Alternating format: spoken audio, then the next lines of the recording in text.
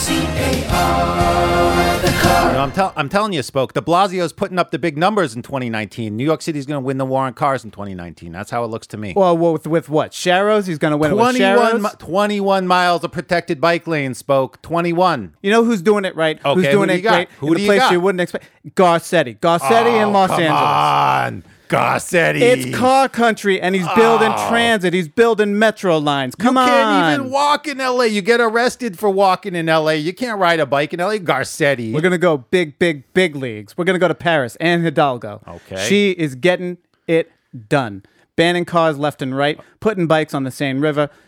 There's nobody better. Spoke, look. If Hidalgo's doing such a good job, why are they burning tires with the yellow vests in the middle of the street now? Everywhere you go. You can't lay that on her. Those are like hooligans, like soccer hooligans. Those are the drivers. They're pissed off. I can't even tell. They're the right-wing fascists, the left-wing fascists. They're burning the tires in the middle, all over Paris. It ain't her fault. The planet's burning. She's trying to do something about it. These right-wing lunatics come in here. Oh, agree to disagree. Agree to disagree on No way. Hidalgo. All right, let's bring it back to the United States. We're going to take a voice memo. Take a call. Take a voice memo. Hello, the war on cars. Longtime listener, Patreon supporter, thanks for all you do, all that stuff. This is The War on Cars, the podcast about... Aaron, what's it about? Yeah, it's about cars and how to ruin in your city. You can get out of character now. We're not those talk radio I don't guys. have to do that anymore. I'm Doug Gordon. And I'm Aaron Napperstack. And on this episode, we are going to be responding to listener comments and questions. It is a mailbag episode. Longtime listeners will have noticed that we are one voice short. Sarah Goodyear's away this week. Yep. And before we get to the voice memos from listeners, we have some follow-up from our last episode. As you may recall, we dissected the Whoopi Goldberg anti-bike lane rant on ABC's The View. And we talked about how it illustrated a liberal blind spot for cars. So last week, members of Families for Safe Streets, which is an advocacy group here in New York, comprised of parents and family members who have lost children and other loved ones to traffic violence, they actually demonstrated outside the ABC studios in Manhattan. I think they actually recently went into the studios. They were trying to get a chance to talk to Whoopi Goldberg, to get her to bring this stuff up on the air, to respond to her claims. And they wanted to get an apology from her. And they didn't exactly They didn't get that. quite get an apology from her. Talking because the other day we had the mayor on, and for some reason people misunderstood my talking about the bike lane. For some reason people misunderstood. That's not an apology, Yeah. Whoopi. That's blaming people for misunderstanding you. Yeah, all good apologies start with, I think you misunderstood what I actually meant. That's called, no, in my family we call that a non-apology. A non-apology. Yeah. Let's continue. Bike lanes are fine, bikers are fine. I said that. I think we could find better ways to put them around so that everybody can be safe. Everybody can have all the safety they need, people who drive, people who bike, because sometimes I think that, we don't have the, there are barriers that go up and down in the city that we could put it in and people could get access to where they need to go in the event of an emergency or a holiday. And so I guess people thought I was... All right. So, Yeah, okay. In the event of an emergency or a holiday. So basically, she wants New York City to be designed like a shopping mall parking lot. Yeah, It's like, exactly. It should be designed for the peak uses. And, we should put bike lanes around for the people. For the people, because that's pretty- drivers and people who bike should be safe. I was saying I think we can do a better job putting them in the city and keeping everybody safe. The bikers, the drivers, everybody. So I'm very sorry if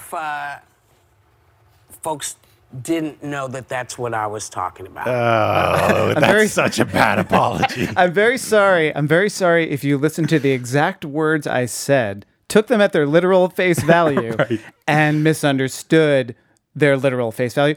It really is amazing that this went on for as long as it did, and this was the best apology she could come up with. Right. What is an apology? Like an apology require, you do a little soul searching, some genuine acknowledgement of wrongdoing. You go a little first person. I am sorry for doing X. That, it's pretty big. It's hard to do. Yeah. But it's well understood. Stay tuned because the War on Cars will soon just be a Whoopi Goldberg themed podcast. Exactly. Every week we will talk about what she did It wrong. works, man. It's good for the ratings. All right, It's so good for let's the move. Patreon Let's bucks. move on to some other business.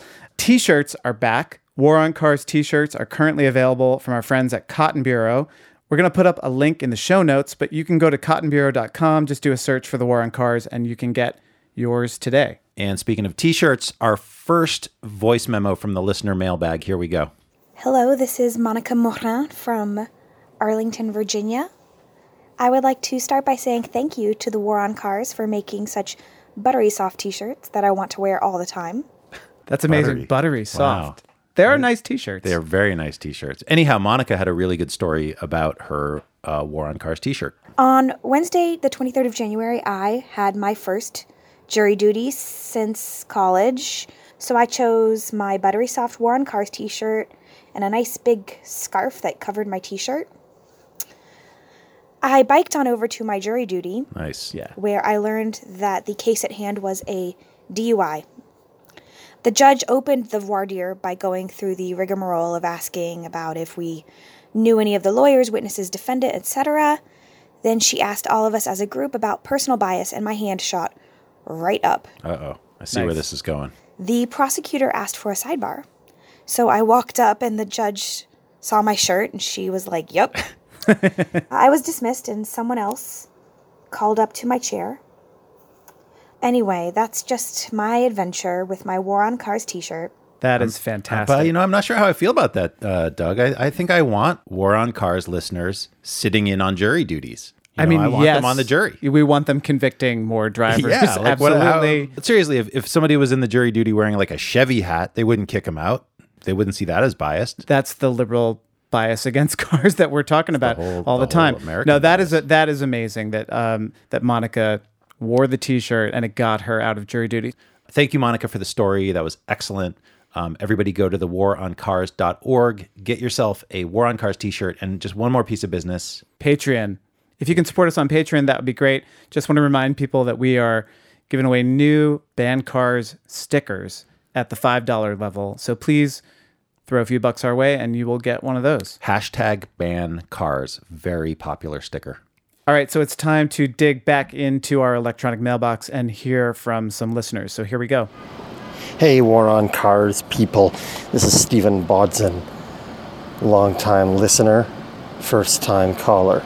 Okay, not a long-time listener. Just listen to the first couple episodes. I am enjoying it. But as far as your debate about whether to call it the War on Cars, I am completely in the camp that says, no, that's a dumb name, it's a bad name, and it's a name that's actually counterproductive to the movement. The war on drugs, the war on terror, the war on cancer, the war on poverty. These things working? Yeah, doing a hell of a job. Thanks. Oh, provocative. Yeah. Provocative. We heard that critique a lot, actually. I hear it every now and then from even friends who say, man, I don't like that title. But the thing is, I think if we had called ourselves like the Wonky Wonk podcast, where we talk about transit, automotive technology, and transportation, we'd have like 2 listeners, and they would be you and me. Right. And that would Streets be it. Pod. And I Streets think Pod. the War on Cars, like, it's obviously meant to be provocative. Right. And so, so on the one hand, it's kind of a joke. We're just trying to own this phrase that comes up every time you try to take a parking spot away from a car and replace it with a bike rack or a bike lane or a bus. Somebody accuses you of waging war on cars. But on the other hand, it's kind of serious. Like, there's another way to look at this where cars are essentially waging a kind of war on cities, and we should just be clear about the incredible amount of destruction that this transportation technology from the middle of the 20th century has caused in our cities. And I think I mentioned in a past episode that I like the terminology, the war on cars, because it forces the other side to have to defend why there shouldn't be a war on cars. Because just like you're saying, it's really destructive. You have 40,000 Americans who die every year. Yeah. And I mean, I'm just thinking, more and more, I just think about the climate emergency piece of this, the fact that our cars produce 30% of the total greenhouse gas emissions in the US. And I like the war message because I think it conveys a sense of urgency. And cities are a place where we can change this, and it won't hurt cities. It will help cities. And we should feel a sense of urgency about it. I mean, I like to think of our national emergency and what we need to do as sort of like an Apollo project for cars and transportation. That, you've got basically like a John F. Kennedy needs to stand up and say, by the end of the decade, we will get rid of cars in our cities. End of the decade. Yeah, if I can do my bad Boston accent. We will. But you know what I mean? Like, we that's will the send urgency. a man on a bus around the city with no traffic. It will take less than 3 hours to go across 34th Street. But I mean, I do think that urgency, it needs to be expressed in that way, and I'm okay with it. And you know what? Look, like I said, I tell some of my friends the title of the show, and some of them are like, whoa, that's too much. But others who never give a thought to this thing say, wow, great title. What's it really about? Yeah. And it's a great conversation starter. Okay, so thanks, Steve, for your voice memo. Let's take another. Hello, the war on cars. I'm Jim, by the way, and I am leaving a memo from Canton, Massachusetts. It's a suburb roughly just 12 miles south of Boston. And you know what sucks about driving in Canton, Massachusetts? Absolutely nothing. It is so easy and convenient to drive here. The suburbs were made for cars. Yep. And here I am, the lonely bike advocate, bike commuter, fighting the war by himself. So what's your advice to somebody in the burbs? That's a good one. That's a great question. That's such a good one. That's tough. It's tough. It's really tough with the suburbs. And I think one of the reasons why we like to focus on the cities is because in a certain way, the city is easier to fix. The city has density. The city already has transit and people who use it. And then you look at the suburbs and you're just like, man, what are we supposed to do with that? It was literally designed for the car. Well, we have to define suburb, though, right? Because, yeah. So Boston is a really great example because you've got Boston proper, which has pretty good transit. It's got the T. It's got a good bus system. It's very walkable. Yep. You've got the inner ring, kind of railroad suburbs like Brookline, Massachusetts. Yep, your old streetcar suburbs. The streetcar suburbs where you can walk off the T, the Green Line, and you've got your row houses on one block, and then behind that are the bigger houses, and behind that are the even bigger houses. Yeah. So those places are probably not that hard to fix. They're salvageable. Too. But when you're talking about really sprawled out places that were designed kind of post-war, and I'm a little familiar with Canton, Massachusetts, because I'm from the Boston area. Yep. That's definitely going to be harder. And the question is it worth fixing? Is it, how do you get critical mass to rally around fixing a town where you are the lone bike advocate? Yeah, I mean, I have some thoughts. I mean, I think for folks in the suburbs, you've got to identify spots where a big public project is happening and where you can insert yourself into that debate. So, for example, there's going to be a new school built. And very often they're taking some high school that, was built 50 years ago in the center of what was once a pretty nice little traditional town, and they're moving it out to some cornfield. Okay. So that's like an example of a project it's going to essentially produce a lot more sprawl and a lot more driving. There's a way for activists and advocates to insert themselves into those kinds of projects where, they get involved in the fight. And look, you're probably not going to succeed in getting them to not put the school in the cornfield. Right. School's probably going in the cornfield, but by inserting yourself, you might have some luck in at least, getting some transit built, getting some bikeways built, making it so that the entire new exurban sprawl high school is not just a huge car trip generator. And you could also change little things, right? So no one expects like dense, walkable downtowns to spring up in some of these post-war suburbs. But, there's a vacant building on a corner and it could turn into a market so that people don't have to drive to the Target or the Walmart.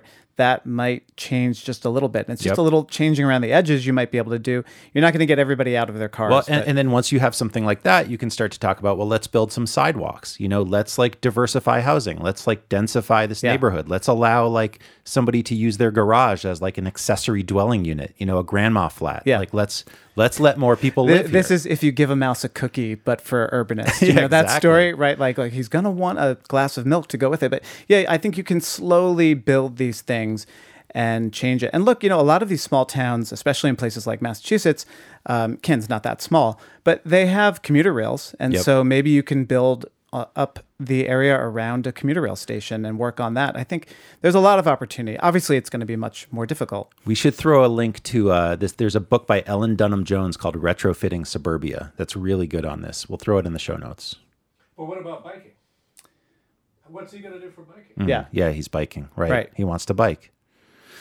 Right. So biking is it's a Biking tougher in the thing. burbs. Yeah, biking in the burbs is a tougher thing because first of all, you don't have critical mass. You don't have, maybe 30 people who you can turn out to a meeting right away at least to advocate for better biking. But, maybe there's a road project that's going on in your town, a repaving or something, and you can get in there and get to the town meeting and advocate for them making it a little wider on one side for bikes. Yeah, I think that's the best advice. It's like you find a project that's underway and you figure out a way to insert yourself into it and try to make a change on that specific project. And also, I think, given the political atmosphere these days, run for something, Yeah, if you're the bike guy why in your not? town, I mean, I'm not saying everybody can do this. People have existing careers, but run for something and or volunteer for something and insert yourself into the dialogue. Bike guy for select board. Yeah. The selectman from Canton, Massachusetts. So I think that's it.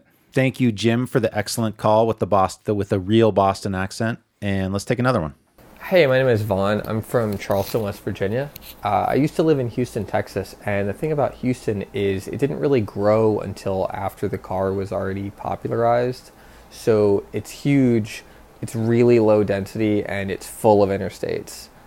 Because of that, it's really difficult, maybe impossible, to meaningfully bike in Houston, and that also really hurts the efficiency of the bus system.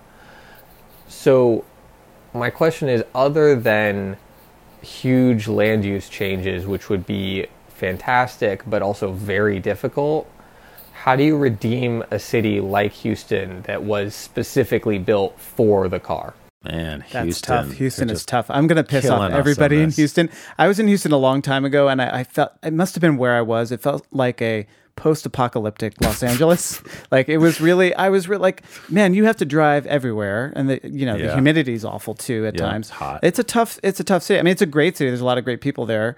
And he's right. It's tough. Yeah. I'm going to get in a lot of trouble for that comment. I'm sorry. Houston. We always have to insult a city, some other city each episode. So, but no, look, there's a lot of really good urban activity happening in Houston. I think there's a real constituency to make Houston more of an urban place and less of a suburban sprawly place.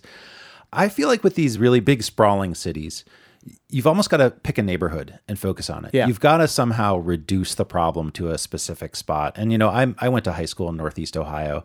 By the time I was in high school, it was an incredibly sprawled out place with a kind of a bombed out urban core. And you would see kind of like the seedlings of really good urban stuff happening in specific pockets. And I think that can really help to just focus on one of those pockets and help try to build it out. And also, I think that places like Houston have more in common with dense cities than you might think. Because like you were saying, if I tried to fix all of New York, if my advocacy was focused on all of New York and getting bike lanes everywhere and improving the bus, I would fail. I'd be exhausted. Yeah. And so like you're saying, tending your own garden, picking spot. a spot that you can improve really helps. And that's how I got into advocacy. It was just a bike lane sort of in my backyard, a bike corral over here. And I think that, like you said, find that little 2 or 3 square block place that might have like a little bit of density. And so, okay, can we put a little bike parking over Urban here? acupuncture, stick a needle in that one spot. So thank you so much, Vaughn. And we're going to take another one. Hi, Sarah, Doug, and Aaron. I'm Margarita Parra. I live in Redwood City, California. My idea to you is to work more on the angle, talk more about free car days. These are instruments used in some cities where for periods of time, some streets and major avenues are closed to traffic, and I think that has a tremendous impact, and we don't do enough of them. And I recently went to the Women's March, and I arrived in San Francisco just before the march passed through the main street in Market Street. And when my husband and I and my daughter arrived, everything was so quiet, and we arrived by the metro here, BART, and we came out to the streets, and it was like a completely different city, San Francisco, with no cars. And it was so great. This smells different, and you can hear everything, the wind, everything is so nice because there's not that noise and there's not that space. And I think that feeling of a city free of cars is something people should experience, and maybe that will change their mind. So I hope you take this idea up. Keep it up, guys. Man, I love that call. Margarita, thank you. I love that. Car-free days are, I think, maybe the number one tool that cities can use to transform their streets. And here in New York, we have Summer Streets, which is now 11 or 12 years old. 3 Saturdays during August, they shut down basically Park Avenue to cars, and it is completely open to people on foot, people on bikes, and it's wonderful. And what Margarita talked about the sounds and the smells, that really if you're paying attention when you're there, that is, you can hear like a traffic light switch. You know, you don't hear any honking. You just hear like the hum of buildings. You hear pedals. You hear runners and their sneakers hitting the pavement. That's one of the best things you can do. Yeah, I mean, so a car-free day event, you know, you might think, oh, that's just a stunt. That's just a one-off. But it's actually a really good way for people to get a taste of what it's like to have city streets that aren't dominated by motor vehicles and their noise and their exhaust and, you know, the crowding and danger. It gives them this little taste, and it leaves them hopefully wanting more. And it works. I mean, when Enrique Peñalosa, the mayor of Bogota, Colombia, came to New York, like, what was that, almost more than 10 years ago, he said that, you know, doing car-free streets, doing this big event called Cyclovia in Bogota was one of the things that really allowed his administration to start making lots of other changes to the streets, because it gave people a sense of what the city could be like if it weren't dominated by cars. Yeah, and Summer Streets, they do some programming. There's some fun stuff and concerts and food and stuff like that. But if you're doing car-free days right, you don't actually need a whole lot of programming. Just the fact that people are coming out and running and biking and walking is enough to give them, like you're saying, that taste. I will say Margarita's comment about the pre-Women's March hours in San Francisco reminded me of my favorite day of the year here in New York, which is Marathon Sunday. Yeah. So Marathon Sunday in New York happens in early November, first Sunday of November, and it also happens the day after or the morning after the clocks switch. So historically, my children, being young, are up basically like 5 in the morning. 5 a.m. And it's terrible for me and my wife. But what we wind up doing is we get the kids out early on their bikes because we live by the marathon route. And I just let my kids ride on the street for a good solid hour. Sometimes it's cold, but it's great. They're just going back and forth. The cops have every intersection blocked off in advance of the race. And it's that same kind of thing of like getting out there and being like, wow, this city could be totally different if we just didn't let cars turn it into a sewer, basically. I live on a pretty busy, traffic-y street that actually intersects with the marathon route. And when the marathon closes our street up to cars, one of the things that happens is all the kids on our block come out and start playing ball in the street. And what's really interesting is that we realize, every year we realize this, is that there's a bunch of kids that live just on the other side of the street from us and our kids. And we never see these kids. Our kids never play together. Yeah. And it's on that Marathon Sunday that all these kids start playing together. You realize like how much having this like heavily trafficked, horn honking, exhaust spewing street really separates you from your neighbors. I was going to also say that with car-free days, if you're an advocate, get out there on those days and petition and sign people up, because you can collect email addresses, you can get people enlisted in your cause. I know Pittsburgh, I think Bike Pittsburgh actually sponsors and runs their car-free days there. So that should be something that if you're an advocate, you're out there doing on those days. And take photos. You know, it's evidence. It's evidence to use for later. So when you have a fight later and the fight involves, we have to take, cars off the street for some reason or another, and people start fear-mongering and saying, you can't remove cars from this street. That's impossible. You're going to destroy the neighborhood. You're going to create, traffic Carmageddon. I mean, you can literally show them evidence of like, look, we do this and we love it. We do this multiple times a year and it's fantastic. And you also can show them evidence of the types of people who might be biking, because in a lot of cities, cyclists tend to be male. They tend to be in their 20s or 30s. There's a lot of exceptions to this, of course. But on Summer Streets days here in New York, you see little kids, you see old people, you see people coming from every different type of neighborhood. And it shows that there is an audience for this and that they're hungry for it. Yep. So thank you, Margarita. And now we have another voice memo. Hello, The War on Cars. My name is Michael Chuchi from Philadelphia, Pennsylvania. I'd like to share a quote from Colombian politician Enrique Peñalosa. The quote is, "A developed country is not a place where the poor have cars. It's where the rich use public transportation. And I think about this quote a lot when I'm biking around Philadelphia and other cities, and it leads me to believe that in America, we make it too easy and inexpensive for people to own and operate private vehicles. What do you three think about that? Yes. Charged cars. Yeah, I love that quote. First of all, you just mentioned Peñalosa before. Yeah. It's the Peñalosa It's so inspiring. That quote is so amazing. Here's what I'd say. I think that in America, we use way too many carrots and not enough sticks. Like, we have all of these encouragements for people maybe to carpool or to drive it off hours or, share the road. Yeah. But that doesn't change behavior. That doesn't move the dial in any measurable way. What you need to do is you need to charge drivers for the privilege of accessing streets. We totally understand this with, toll roads, highways, and things like that. We need to start understanding the cities. We understand this with happy hour at the bar. We understand the bar doesn't have many people in it. Yeah, we Make understand the beer this cheap. with free cone day at Ben & Jerry's, right? If the line is around the block because the ice cream is free, and all other days you can walk in there, go straight up to the counter, and pay $4 for a small ice cream. We need to do the same with driving. Instead of $4 for a small cone, $50 to drive your car into the middle of Manhattan. Acknowledge that it's tough in the U.S. because we've made a country where almost every place that people live, everything has to be done in a car. Yeah. So there's this real pressure to keep gas cheap, to keep cars cheap, to keep driving free.